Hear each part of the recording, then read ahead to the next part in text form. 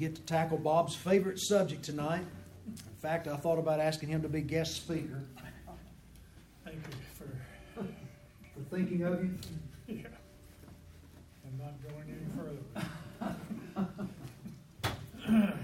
Well, you'll notice none of the other elders signed up for this one. In fact, they kind of ran from it like a bunch of cowards. And but, you know, that's another discussion for another time. So we're talking about the doctrine of election tonight. And now it makes sense, doesn't it? The doctrine of election goes hand in hand with predestination.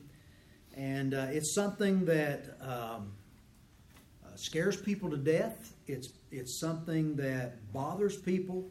And a lot of it has to do with failure on the part of leadership in our churches over the last 100, 125 years in not doing a good job of teaching the truths of God's Word like we should. You know, we pastors have this have a little bit of a cowardice streak, a yellow streak running through them that, you know, rather than tackle some of the hard issues, we'd rather just pass them by and deal with the things that are easier. Some of it has to do with the rapid turnover in our pulpits, going back for at least the last 50 years to 60 years, where, you know, we just kind of had this built-in mechanism where a pastor would stay at a church. You know, if he was there for 5 years, that pretty much was the duration of his time, and everybody felt like it's time for him to go. You know, the freshness is off, the aroma's off the rose, all those good things. Time to move on and let's get a fresh start.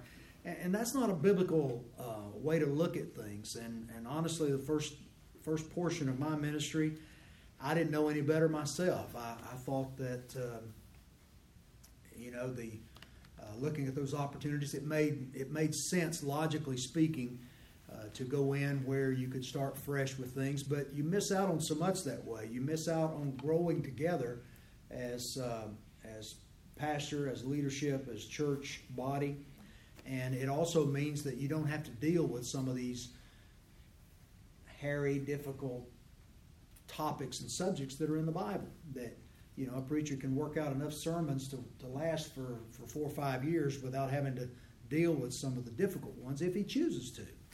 And but the other side, that's another reason why you've heard me say that I believe in expositional preaching, taking a book of the Bible and preaching from beginning to end, and you do that systematically through the Scripture, that then you have no excuse. You can't avoid the certain subjects that are in there. I remember in, I think it was 2008 here, was probably the first time I dealt with this subject, preaching through 1st and 2nd Thessalonians. And, I mean, right out of the gate, the first 10 verses of 1 Thessalonians, the text says there that, you know, God chose us. And so I, you know, didn't have any choice but to deal with it. But I remember it created quite a bit of a stir. Sam remembers. Sam's still here. Sam's still here, amen. He hung in there. There's some that are not. I'm chosen. I don't remember. Maybe a second. Anyway, you know, it's there as big as life, and so I shared honestly and transparently about my own struggle and journey in this area, about not having experienced the kind of in-depth teaching growing up in church life that dealt with these hard topics, these hard doctrines, and just adopting things that are put out there that you know, kind of pacify us. You know, we find ways to explain things away to avoid getting into having to deal with it in all of its struggle. You know, there's a lot of struggle. There's a lot of mystery in some of the doctrines of Scripture. And so I shared that with the church, thinking that, you know, it's not important that you be where I am today on this understanding. It's important that you give yourself to the journey, that you give yourself to the struggle, that you let God teach you things, and that you be open to that, and not closed to it. Because what we do is we kind of we get things in our mind, that we've learned early on, and it becomes a traditional mindset rather than a word-driven mindset. And then when we see something, and I'll just tell you, I've had this discussion many times. Maybe I've had it with in here, and you remember it. And if I am, you can stop me. But what happened to me was that I grew up in a typical Southern Baptist church, and I'm not bad-mouthing Southern Baptist. I'm not bad-mouthing any denomination, because it happens across the board in lots of churches, because we choose the easy route. But I grew up with a set of beliefs, a framework of beliefs that had been crafted by someone, at some point in time. These are things that we get, and they've got holes in them. And they've got places where they don't really work together. And so, but I was adamant. I knew this, I knew this, I knew this, and if you asked me, I could give you the answer by rote, because that's the way I learned it. Okay? And what happened was when God put me in the pastorate, and I knew that I wanted to be an expositional preacher, that I felt like preaching expositorily through the Scripture was the way to do it. It made sense to me. And that all sounded great in theory until you start doing it. And then when you start doing it, what happens is you begin to come across things that you're studying and dealing with, and you go, you know what? This passage, as I'm understanding it now and studying it, this is challenging something that I believe over here in another area, where maybe I was relying upon proof texting, to believe what I believed. And so it really began to challenge my systematic theology and about how I believe things, how my framework for beliefs actually fit together. And it wasn't working. It was like putting round pegs in square holes lots of times. And so I had a choice to make. I had two options. One is that I could just say, you know what? I'm going to gloss over it and keep going, and I'm not going to deal with this and let it fall where it will, Or I'm going to have to dig a little deeper, and I'm going to have to start working hard so that this framework of theology begins to make sense and work together, that it's consistent and not contradicting one another. Okay? And so that's what I chose to do. I believe that was my responsibility, is to best understand Scripture as God has written it so that I can communicate it.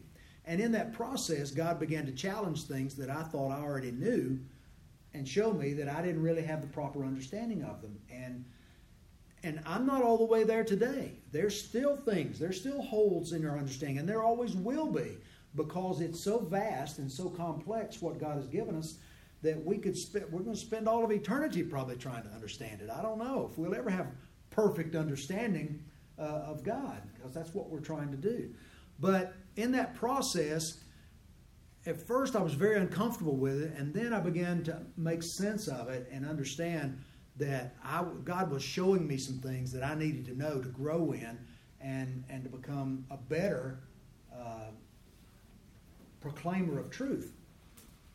And so that led me to do these things, and these things. And then one day, all of a sudden you're having a conversation with somebody, and he calls you a Calvinist, or he calls you, some name, and you go, no, I'm not one of those. Well, the things you're saying you believe, well, now you've got to go back and figure that out and say, well, I don't like labels. I think they're unfair. I think when you start using labels, then you have to define what they mean and different meanings. But, when you start going back, then you have to go back in the history of Christianity and start looking at these guys and saying, what did they believe? And what they believed, does it match what I believe? And beyond the labels and things, that's not even important to me. What's important to me is that I'm a biblicist. I want to believe what the Bible teaches. And I believe that there are some strong people of the faith over the past generations, like a John Calvin. I think he's been stereotyped in an unfair way. That his enemies, or the people who didn't like what he was preaching, the people who were offended by it, began to characterize him in a way that was unfair. Now, I'm not saying he was perfect, but I'm saying he was one of the greatest expositors of Scripture that the church has ever had. And so you look at that and you go, well, I'm okay identifying with the way he taught, the way he understood things, and most everything that he believed, as far as I can tell. And then you get stereotypes and misunderstandings that people have. For instance, after that infamous sermon back in 2008, someone accused me of being a Calvinist. And I said, all right, I guess I can wear that as a badge of honor. I'm not upset by it unless you tell me that it means something really distasteful. But most of the time they can't tell you what that even means. They're just throwing out something they've heard somebody say and we're supposed to be against it. But then the same person came back 2 or 3 weeks later with a printout, computer-generated printout, and it was about this thick, and said, now, right here's a guy that I can get behind his theology, and you need to read this. And I said, okay, and I'm looking at it. I can't really make any hide or tail of it, and I took it and was trying to be, pleasant, and walked into my office and put it down. A little bit later, I picked it up and got to read it. Well, it was about Charles Spurgeon. And I said, look, Charles Spurgeon put the C in Calvinism. But Southern Baptists don't see it that way. They don't see them as being the same because they've never read Charles Spurgeon and they've never read John Calvin. They've heard it on a radio or they've heard from some preacher from the pulpit say, this guy's bad. You can't believe that. And it's still going on today. There's still witch hunts taking place. And I wish we could get beyond some of those things because we're not doing ourselves a good service. There's plenty to learn from a lot of guys. I don't agree with, I said years ago, you probably can't find anyone that I'm going to be 100% in agreement with all the time.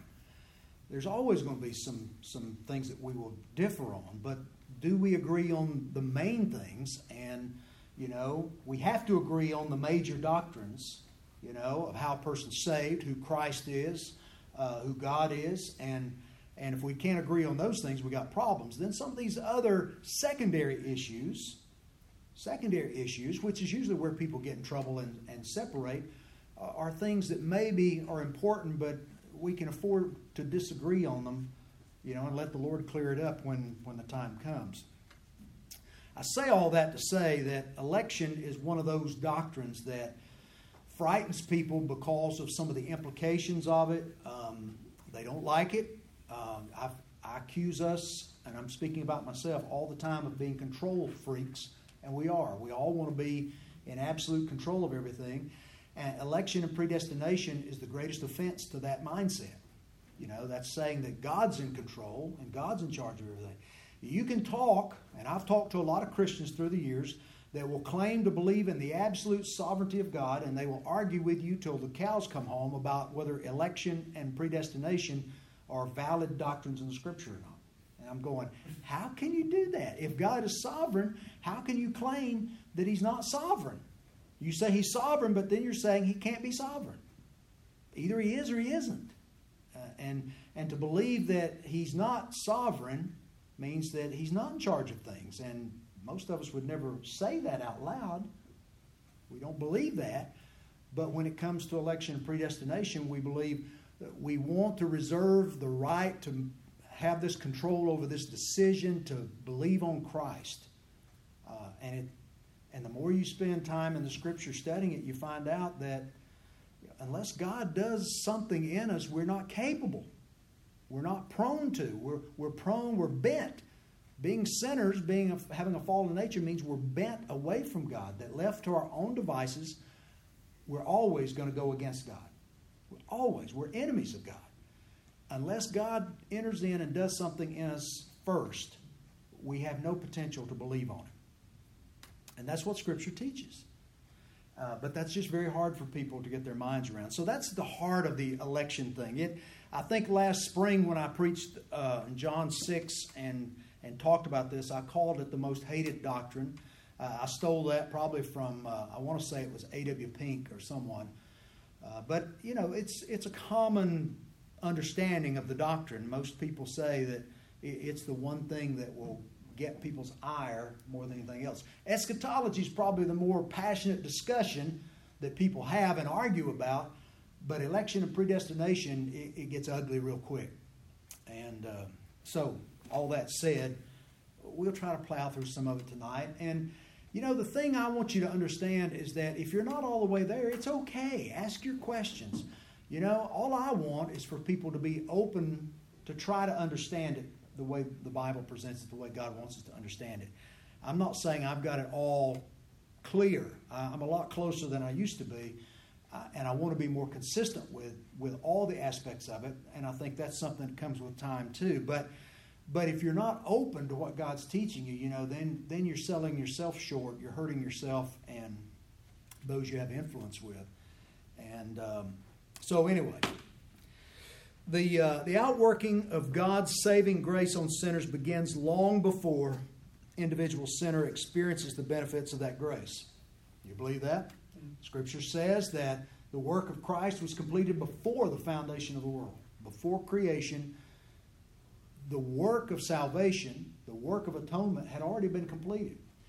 I've said countless numbers of times that God never begins anything that He hasn't already finished. You know, that when He sets out to do something, it's already completed. As far as God's concerned, from His perspective, it's done.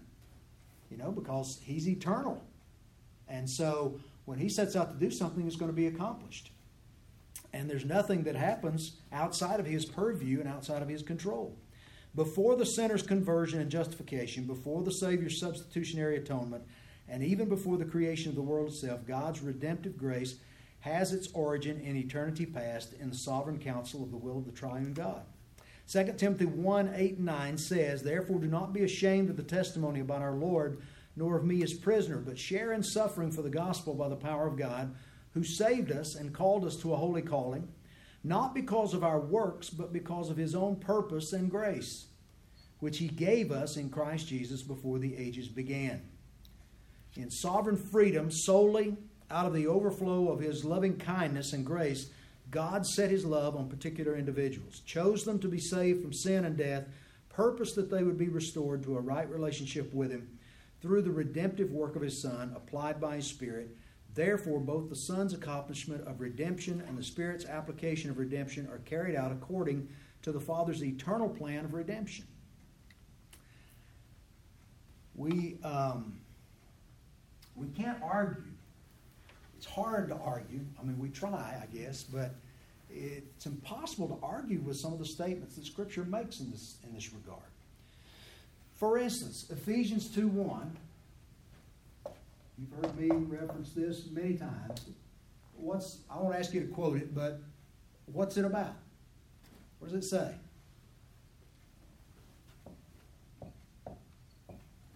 Dead. It says we are dead in our trespasses and sins.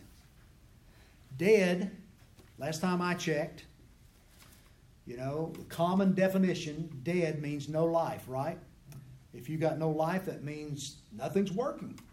No breathing, no brain activity, nothing. You declared dead. God has declared all of us who are sinners, which all of us are coming into this world, we're born sinners, and being sinners, we are dead in our trespasses and sins. If you're dead, you have no capability of doing anything about that, do you? I've shared the story numbers of times about, you know, this is the only church I've ever been in that didn't have a mortician in it. Every church needs a good mortician because, you know, they have the best jokes. But I had a mortician years ago telling me a story about going out on a late call to get a body. He comes back. He had, you know, he was the only one that night. He was by himself, which was unusual. 2 o'clock in the morning, he comes back. He said there was an old cat that hung around the morgue all the time, and that he went to open the door, and the cat evidently got trapped inside, and when he opened the door, it ran right between his legs. And he said, it scared me. And he said, I hit the gurney flipped over, the body fell on the floor, on the concrete, and there we go. And, you know, yeah, you laughed. It was funny. I laughed a little bit, but I had a more important question for him. I said, what did the body say? What did it do? Did it get up and get mad? And he said, what are you talking about?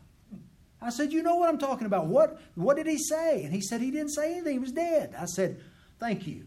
That's all I wanted to know. I'm going to use that from now on in my preaching because dead means dead. The body got there because he knocked it over. The body couldn't get up on its own. The body couldn't respond. The body didn't do anything but lie there. It was dead. There's no life in it. And God says we're dead in our trespasses and sin. So the very idea that we can wake up one day and decide that we are going to believe the gospel in and of ourselves without any help is ludicrous. It doesn't fly. We wouldn't think of any dead body doing that any time in our culture. But yet, when it comes to spiritual things, we do believe that. And we'll fight for it very often. That, well, I decided, or Arminians believe that you have enough, that God gives you enough grace, enough ability, capacity to choose if you want to believe or not. Well, that's not dead, is it? If you've got some capacity there. So what we understand about the process of salvation is that God has to initiate it.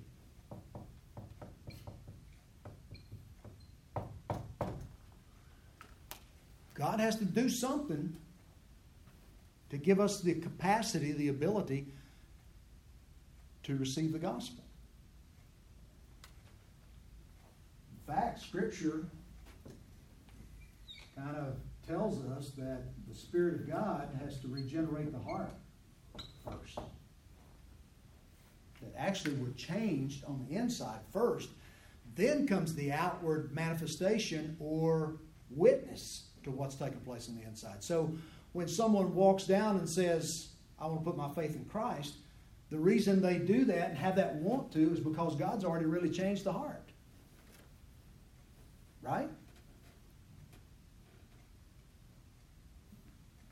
Mr. Theologian?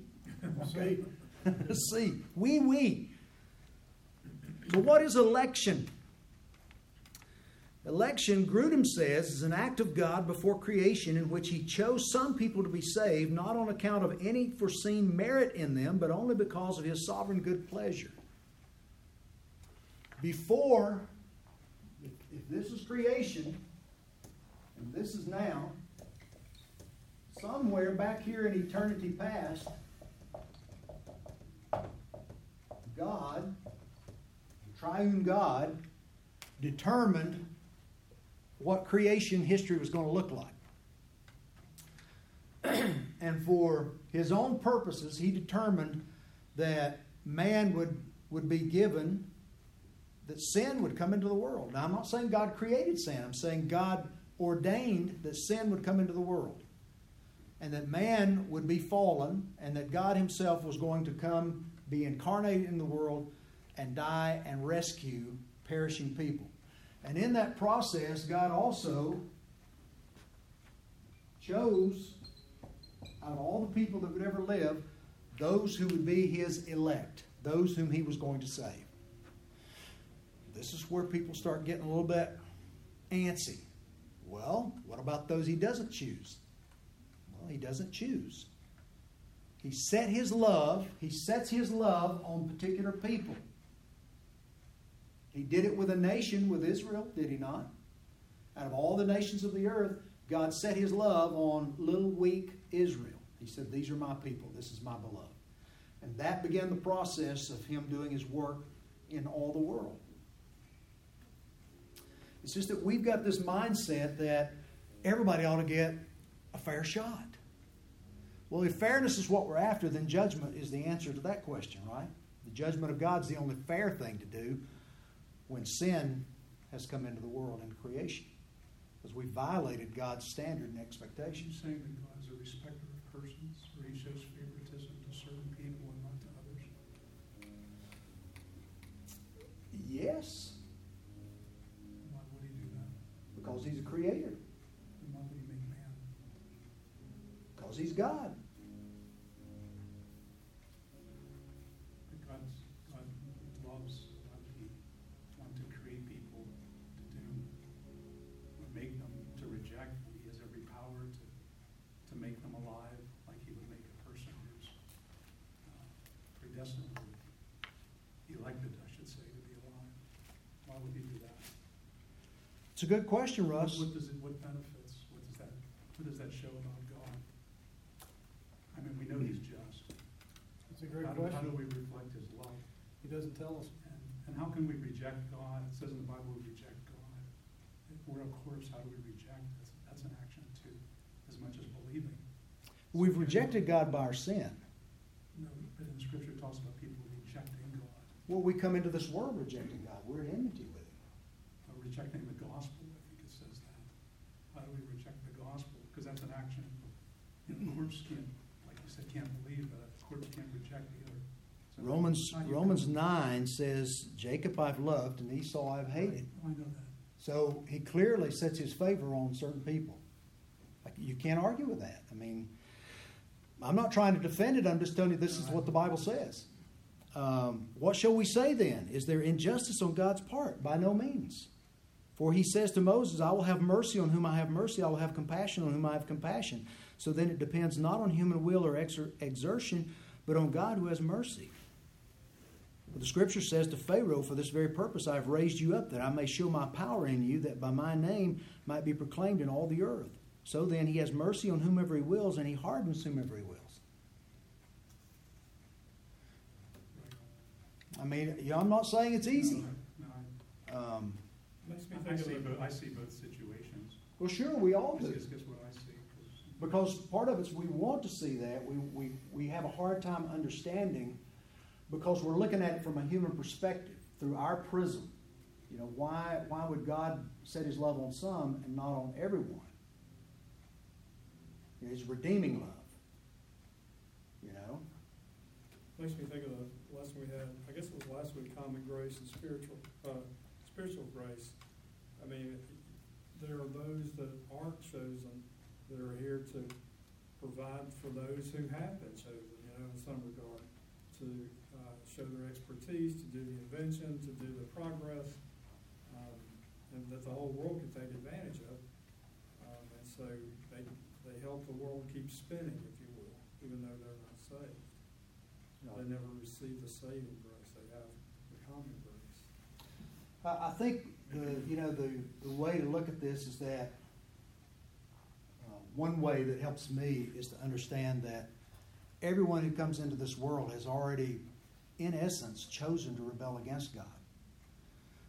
So the fact that he chooses out of that, he's going to save some in spite of everything, is all on the grace of God. What's that? He didn't have to save any of us. He doesn't. He's not bound to save anyone. By all justice, if we want to say God's just, everyone should be judged. In spite even of his love. Because love without justice, without his righteousness, is permissiveness. Justice without the love is a wickedness in itself. But his love and his justice are in perfect tension with one another. And there's such a mystery there. I mean, it is hard for us to get. All we can do is take what he says in his word. Well, I think if he saved everybody, I mean, there wouldn't be the same glory as far as bringing glory to God. I think his glory is really what's at stake here. They're saving everybody, and then there's offering salvation to everybody. There's a difference there. Does God offer salvation to everyone? Yes. But does he save everyone? Obviously no, because some people aren't going to get saved. Well, so the offer of but how would you salvation is define different. offer? Pardon me? If I walk up and say this man's dead and I'm going to offer him a drink of water, but he can't take it, so is that really Well, I know that's offering? the analogy of being dead and he can't drink. But that's why I'm saying the analogy breaks down, because it's just an analogy. I mean, a dead person, like I said, you can reject, you can choose. A dead person can choose today. If he's dead in Christ, he can still make choices. He can still reject. He chooses. He does make a choice, but people can repent. But he can't make a choice unless God gives him a capacity to make that choice. I think that's the point. Well, Christ spoke to many people who the Father had not chosen for him, and talked to them, but the Holy Spirit never entered them, and they rejected him because they were spiritually dead, is what my understanding of it is. But he did not. He still spoke to. There is a general call of the gospel that goes out. Right. Yeah. People hear all the time. I mean, they're probably people in all of your lives that, you know, you wish would be saved, and they've Right. had opportunities, and you can't understand why they don't. Right. They don't have ears to hear. Jesus said in John 6, the message that we talked about from back in the spring was on John 6:44, that no one comes to the Father except the Spirit drawing. Right. Well, I think when you say, like, you know, if he offers it to everybody, but only some accept it, then that's making it to where the choice is within us. Like, we have that, Yeah. like, we can choose salvation, or we have power over whether or not we come to Christ, and that's taken the power away from God. I mean, you have to understand, like, God's sovereign, and, you know, I guess I don't see He that as makes taking that the power choice. away from God. I mean, you're not saved by your own choosing. You're saved by God. Say because we believe. Believe on Right, the Lord because Jesus God Christ gives you and that we will be ability saved, to so. do so. But who gives you the ability to believe? If you're dead in your sin. I guess, I don't know. I mean, did you choose to become a Christian, or did God choose you? You know, it says we've decided to follow Jesus. That's a decision we make. That's been preached as long as I can remember, that there was always a decision to make. And a person is offered the gift, and if he doesn't. I'm not arguing with that. I do think that man has a responsibility in the process, but what I'm saying is that he doesn't initiate the process. He can't initiate the process because there's right. nothing in him that wants God until God gives him a desire to want him. Well, that's where rebirth takes place. Right. You're dead, and then God enters you with the Holy Are Spirit. we saved before we believe? Before we express that belief, yeah. So we're saved even though we're denying him in life, we're already saved? No. Wait a second, though, you're saying we're already Well, no, saved. you're implying that someone over here that's going to be saved is living for themselves, Right. and that they're already saved. Well, they're part of God's elect, so they're going to be saved, but the salvation hasn't occurred yet. No. Okay. That what you've got is you've got, you That's know. what I'm trying to understand here. Yeah, I know, and it's not easy. Okay, I don't want anybody to understand, and I'm not trying to be flippant with any of this because I know it's hard to sort out. Human pride makes you want to think that this decision is entirely mine. I'm in control, and it's, you know, the sin of pride is what drives so many of the world. All of it. This is one of the most difficult things I've ever tried to understand is that separation of free will. Your pride, you're wanting to be in control, you're wanting to take credit, if you will, that I'm in control and I made the decision, it was mine to make, and I feel good about myself because I made that decision. Right. Struggling with all of that internal pride thing against what role with the Holy Spirit. I don't see it as pride. Again, I'm not looking at that perspective. Yeah. I'm looking as being grateful that the offer of salvation was made. You know what I mean? Well, and that's exactly the right point, that when someone comes to Christ, it's not because I decided to come to Christ, it's because he came Right. looking for me. Right, 'cause Just like he did Adam and Eve in the garden. Exactly. They ran from He's it. pursuing. Right. And that's what I'm saying, is that unless he pursues, you're not going to repent and turn to him. Is that fair? That's fair. And that's what we're saying. We may not be saying it well here, but Okay. that's what we're trying to get at. Right. Salvation begins with God making a decision that he's going to save. Election, the gospel call, not necessarily a general call that someone sitting in the midst of hearing, you know, the gospel being proclaimed, but a specific call when the Holy Spirit begins to work, particularly in a person's heart and life, which then moves into regeneration.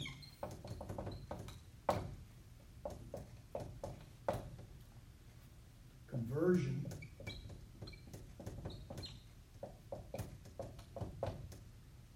Justification.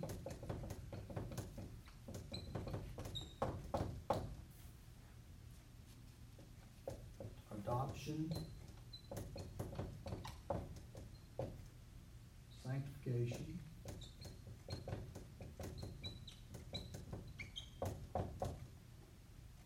perseverance,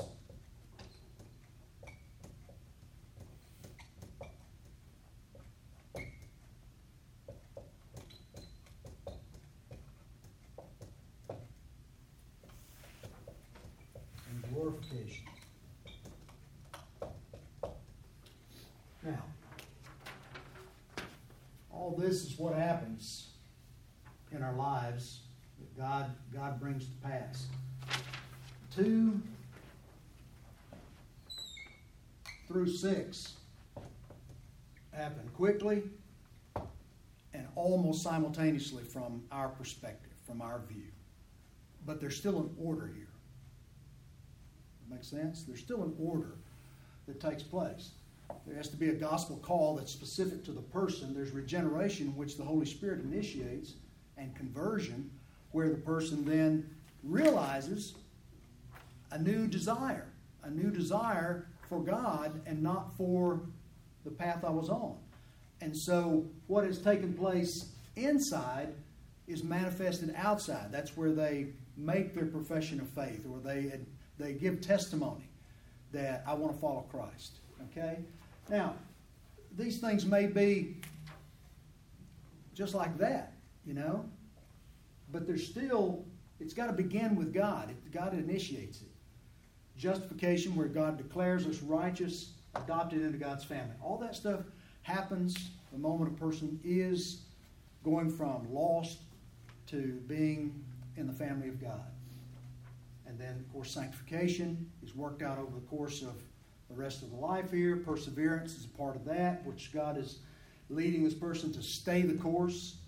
Then physical death, entering into the glorification where we're like Christ. Okay? These are difficult concepts because we are blinded in many ways by our own limited understanding.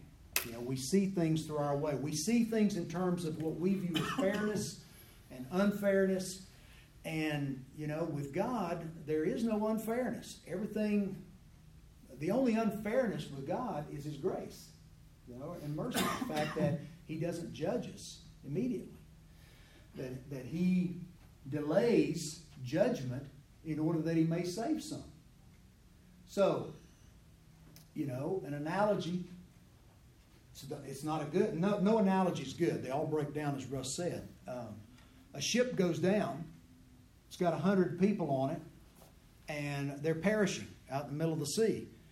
And you got a lifeboat, and you got a small helicopter, and you got a chance to save some.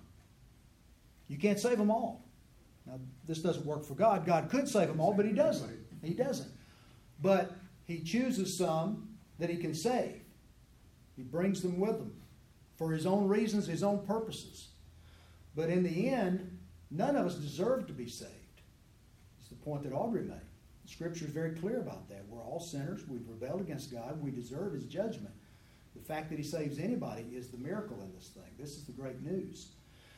The fact that He doesn't save everyone is what we want to get hung up on and get concerned about. And what I came to believe, one of the best books I've ever read on this subject was by a guy named Michael Horton, who's a professor at Westminster Seminary out on the West Coast, who wrote a book called Putting Amazing Back into Grace. And he does a great job of making the argument clear, or he did for me at the time, that I can't understand it all. I don't know why God does all the things that He does. I'm very grateful that He set His love upon me and saved me and called me out. We don't know who is part of the elect and who's not. So we can't sit here and try to figure that out. Our job is to go and make the gospel known to all people, believing that God will save whomever He's going to save. He will. But our job, He clearly says, is to be faithful in proclaiming this good news, that God does save. And then God sorts out who's going to be saved, whom He's chosen to save. And I don't know how else to argue with that. I guess it's a struggle for me. If you go out and you preach the gospel and you invite everybody at a service to accept Christ, yet in your heart, and not everybody's part of the elect, it seems a little. But I never think that way. And that's what my point is I don't think we should think that way. Okay. But the Scripture clearly says that. But you know that, though. Well, sure. You know But it's not for me to worry about. But you don't know who, so you still have to. Yeah, I can't sit there and go, well, Russ is part of the elect and Bill's No, I'm not. not saying you know who, but how do you say if you. But see, it helps me with the gospel. How do you ask people to believe the gospel? Is it a generic statement? It's not a. No, I treat every person as if that person is part of the elect. From my perspective, that's all I can do, is say, here's the gospel, believe on him and be saved. But what it does is it sets me free from anything else. Is that what happens then is up to God and God It's alone. your choice. It wouldn't be that choice if you believe, it wouldn't be that choice the other way around either, because if you preach to everyone and you offer them salvation, if they were to believe, it still leaves it up to them because they can believe or not believe. It does, but what we've done is we have abused that through the years, and what we've done is that we try to manipulate people into believing because we think we have that power. Yep. And that we can convince them to Maybe come on over to the somehow. side. Well, we don't offer salvation to anybody. God does. We tell them, We tell them. We We tell them have the about it. offer. We've been commanded to tell them about it. But we're not told that when we proclaim the gospel, that we're proclaiming just to the elect. We're proclaiming to all people. yeah, my assumption is everyone I'm speaking to is part of the elect. It's God's prerogative to work that out as to who is and who isn't, not mine. My job is to preach the gospel to whomever will listen. Yeah? Right. To God be the glory. And also, I don't know that someone today who's They might listening believe and 10 not years listening from may be part of the elect, but not for 10 years. That's You know, You don't know that. and I think that's the point here that's important for us. Is this is God's plan? God's working it out. We have certain responsibilities. And back years ago, before this kind of settled into my heart, and I understood what God was doing and what He's saying in His Word about these things, I believed, and denominations and churches push this, and I think that's where I'm saying there's been a lot of abuse through the years. If I didn't have somebody to baptize this year in my church, I'd go out and pay the first bum I could find to come in and be baptized. Well, what are we about? Are we doing the Lord's kingdom work? Or are we trying to ring some bells, and pat ourselves on the back of what we've been doing? And that's where we err and I guess try. I never grew up in that atmosphere.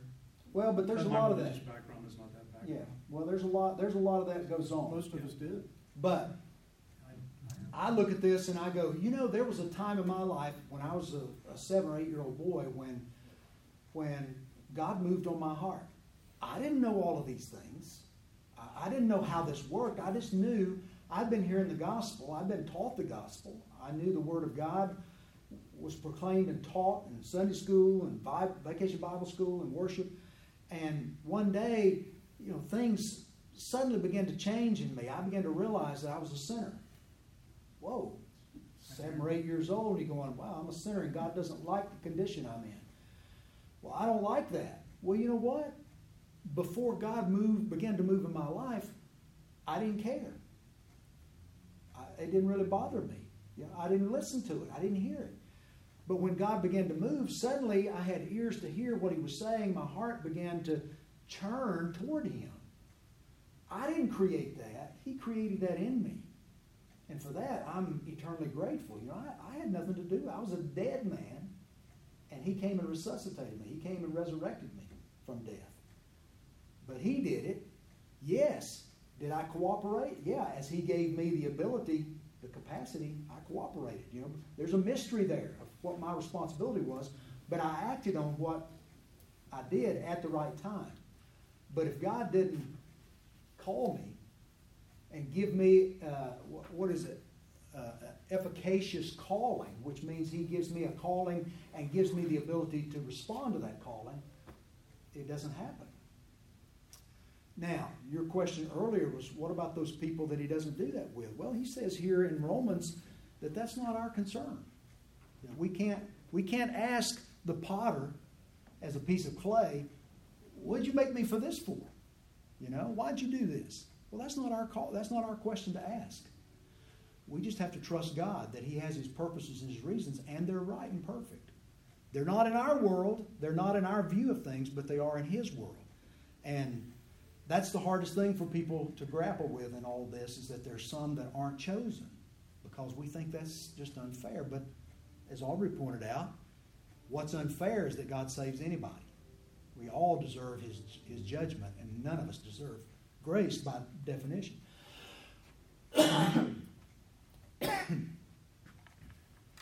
It's not easy. Let's look at a few scripture verses.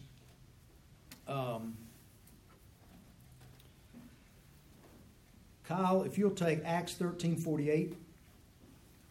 Acts 13:48. Bob, if you'll take Romans 8:28 through 30. You want one, Judy? Kevin, if you'll take Romans 9:11 through 13. Phil, if you'll take Ephesians 1:4 through 6, and then verse 12. 4 through 6, and then verse 12. Daniel, you want to take one? 1 Thessalonians 1:4 and 5. Audrey, 2 Thessalonians 2:13. Russ, if you'll take Revelation 13:7 and 8. And Sam, if you'll take Revelation 17:8. Okay. All right, Acts 13:48. When the Gentiles heard this, they began to rejoice and praise the word of the Lord, and all who had been appointed for eternal life believed. What? That last line said what? All who had been appointed for eternal life believed. Okay. Romans 8:28 through 30, and we know that for those who love God, all things work together for good, for those who are called according to His purpose. For those whom He foreknew, He also predestined to be conformed to the image of His Son, in order that He might be the firstborn among many brothers. And those whom He predestined, He also called, and those whom He called, He also justified, and those whom He justified, He also glorified. So We quote 10% of the sentence. He foreknew, He predestined, and then called, Yes. and then justified, And glorified. and then He will glorify. So, this is God's golden chain there in Romans 8:28 through 30, where He maps out to us the way of salvation, how this happens. Foreknew is back in eternity. He predetermined, yes, how it was going to happen. All the things that would happen, God saw them and knew them. Now, one of the pat answers that I was taught early on when you talked about what is predestination, well, that means that God saw what you were going to do. Well, but see, that makes you God.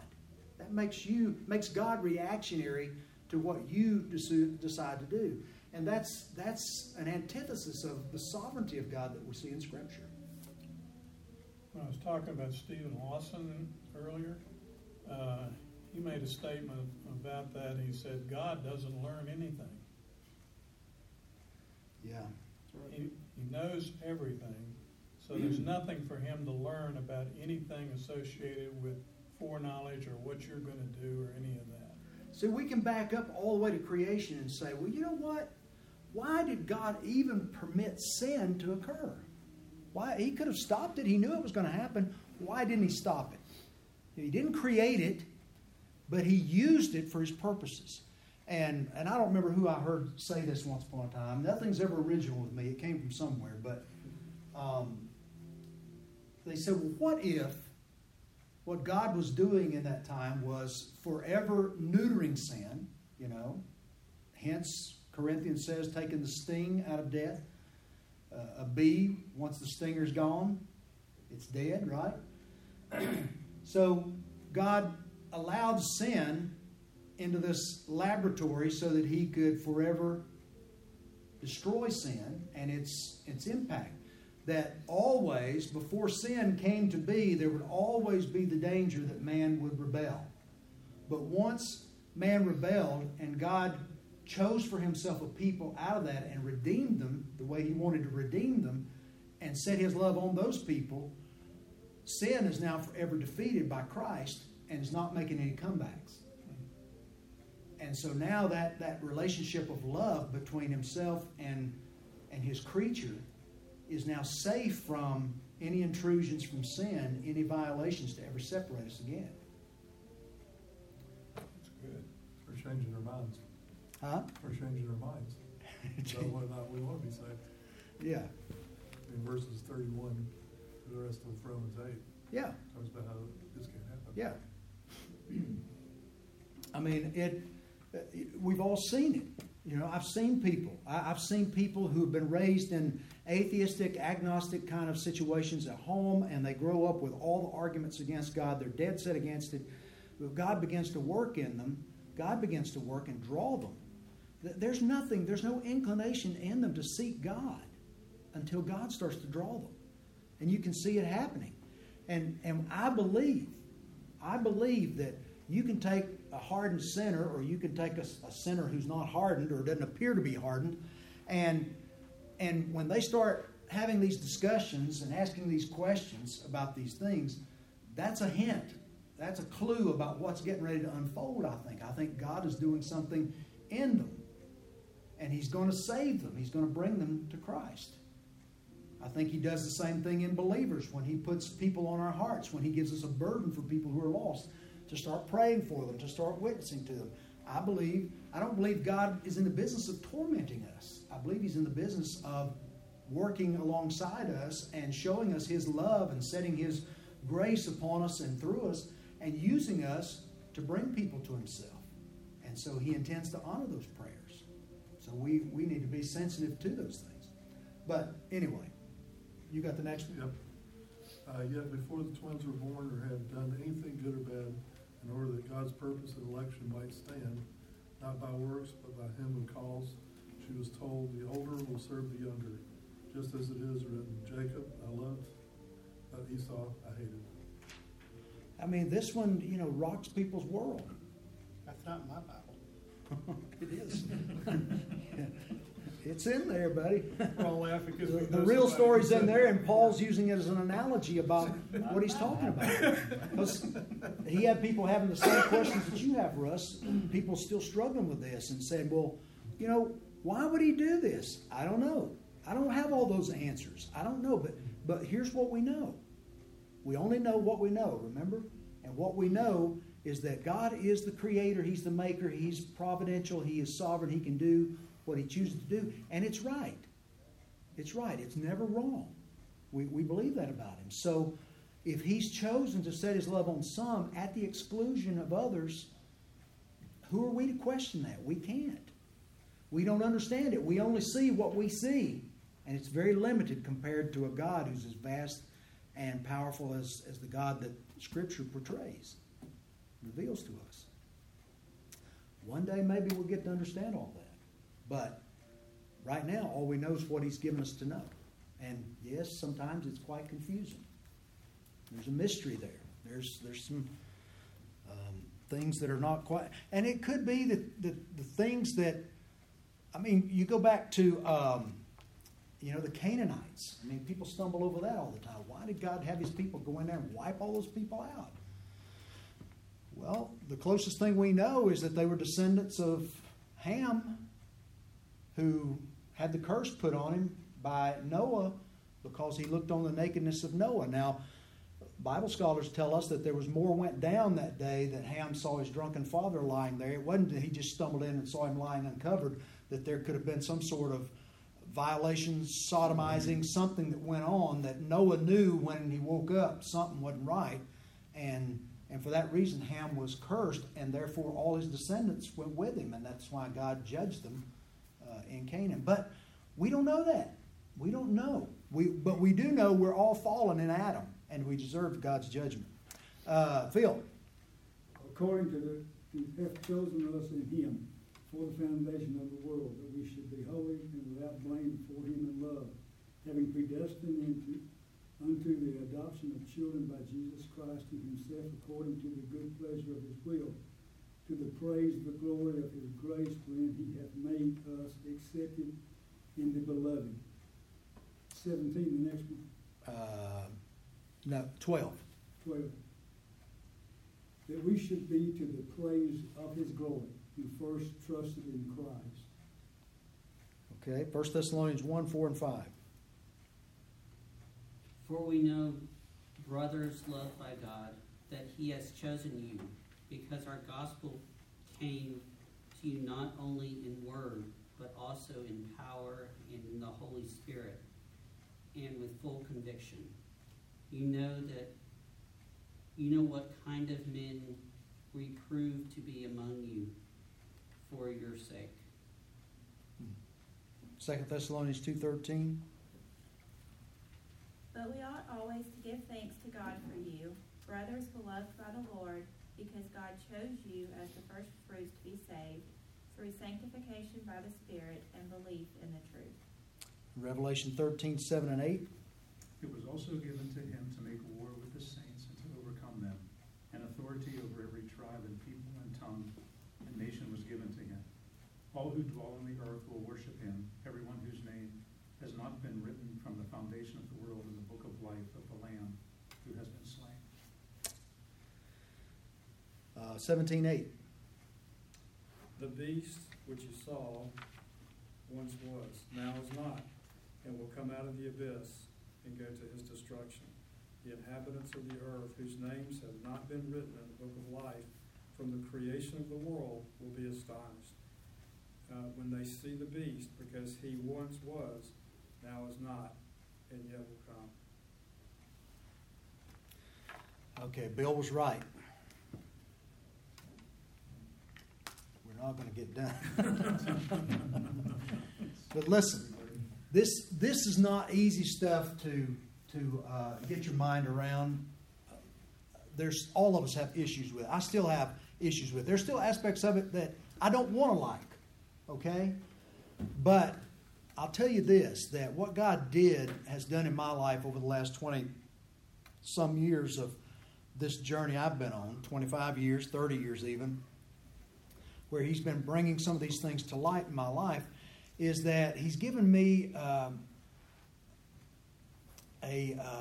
new sense of the ability to worship Him that I never had before, because there was a part of that there was a part of me before when I thought that, well, I got my life together, I got my act together, I made a decision to follow Christ, and yay for me.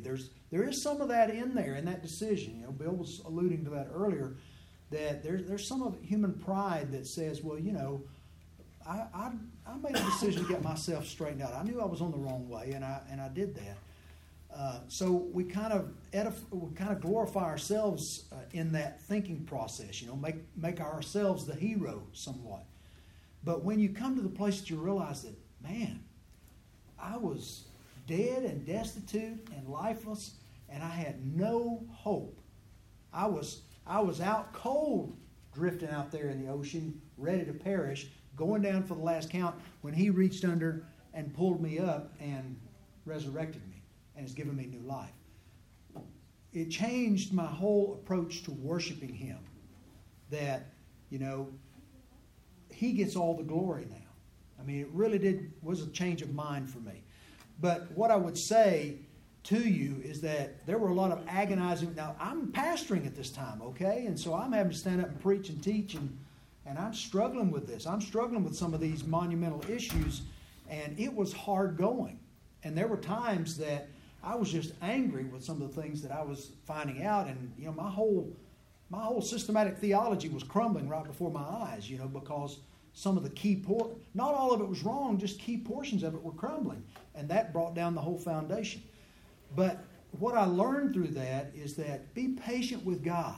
He'll be patient with you, and just keep asking Him to show you. Keep studying, keep reading, keep learning, and know that He'll bring you to a place where you can be comfortable in what some of these things, how they fit together, and they will make more sense than maybe they might at this particular time. Don't just throw it all out and give up on it and walk away from it. I came close a couple times just saying, I've had it. I'm done with this. It's too crazy. But you hang in there, and there's great reward in that struggle. I think that's another thing that we Christians sometimes minimize or miss, is that there's a great benefit for us in suffering for Christ and in struggling with Christ, struggling in the truth. That if it all comes real easy, we tend to just kind of scoot right along, and we get a little bit full of ourselves. But that struggling makes us dependent upon Him, and it makes us be patient and wait upon Him to speak into our lives and to show us these things. I now plead with God, week by week as I'm getting ready to preach and things like that. Lord, if I don't understand this correctly, I'm okay with you making me uncomfortable if you can help me understand it better, because I have a responsibility to communicate this. So please do what you need to do in me so that you can use me more fruitfully moving forward. And I think that's good wisdom for all of us to practice in our daily lives is, keep growing me, keep showing me, We never get to a point where we can say, I've arrived, I've got it all mastered. Just never do. I thought when I started in ministry, I'd get there. That by this time, after 30 years in ministry, I'd know it all. I remember sitting in my office the first week I was on staff at the first church I served in, and I was sitting there thinking, a couple of things had come up, and I said, I don't know anything. I'm sitting here, I'm a pastor on this church staff, and I really don't know anything. I thought I knew it, but I didn't know anything. And I remember sitting there going, I can't wait till I get a few years under my belt so I know things. And here I am 30 years later, I'm still chasing it. So don't give up to it. That's the enemy wants to whisper and get us to focus on things and say, well, I can't do it. I don't want to do it. Stay the course. It's the fruit is sweet as God shows us things and teaches us things. So. And share your struggle with somebody else. Don't keep it to yourself. That's right. Yeah. Because, there was a time going back years, I wouldn't have shared this with anybody. But at this point in my life, I'm going, what have I got to, what have I got to lose now? That preacher doesn't know anything. Let's get rid of him. Okay, it's all right. I've been without jobs before, so hang in there. We'll go at it again. We'll take up there next week, and now we're behind, right where I like to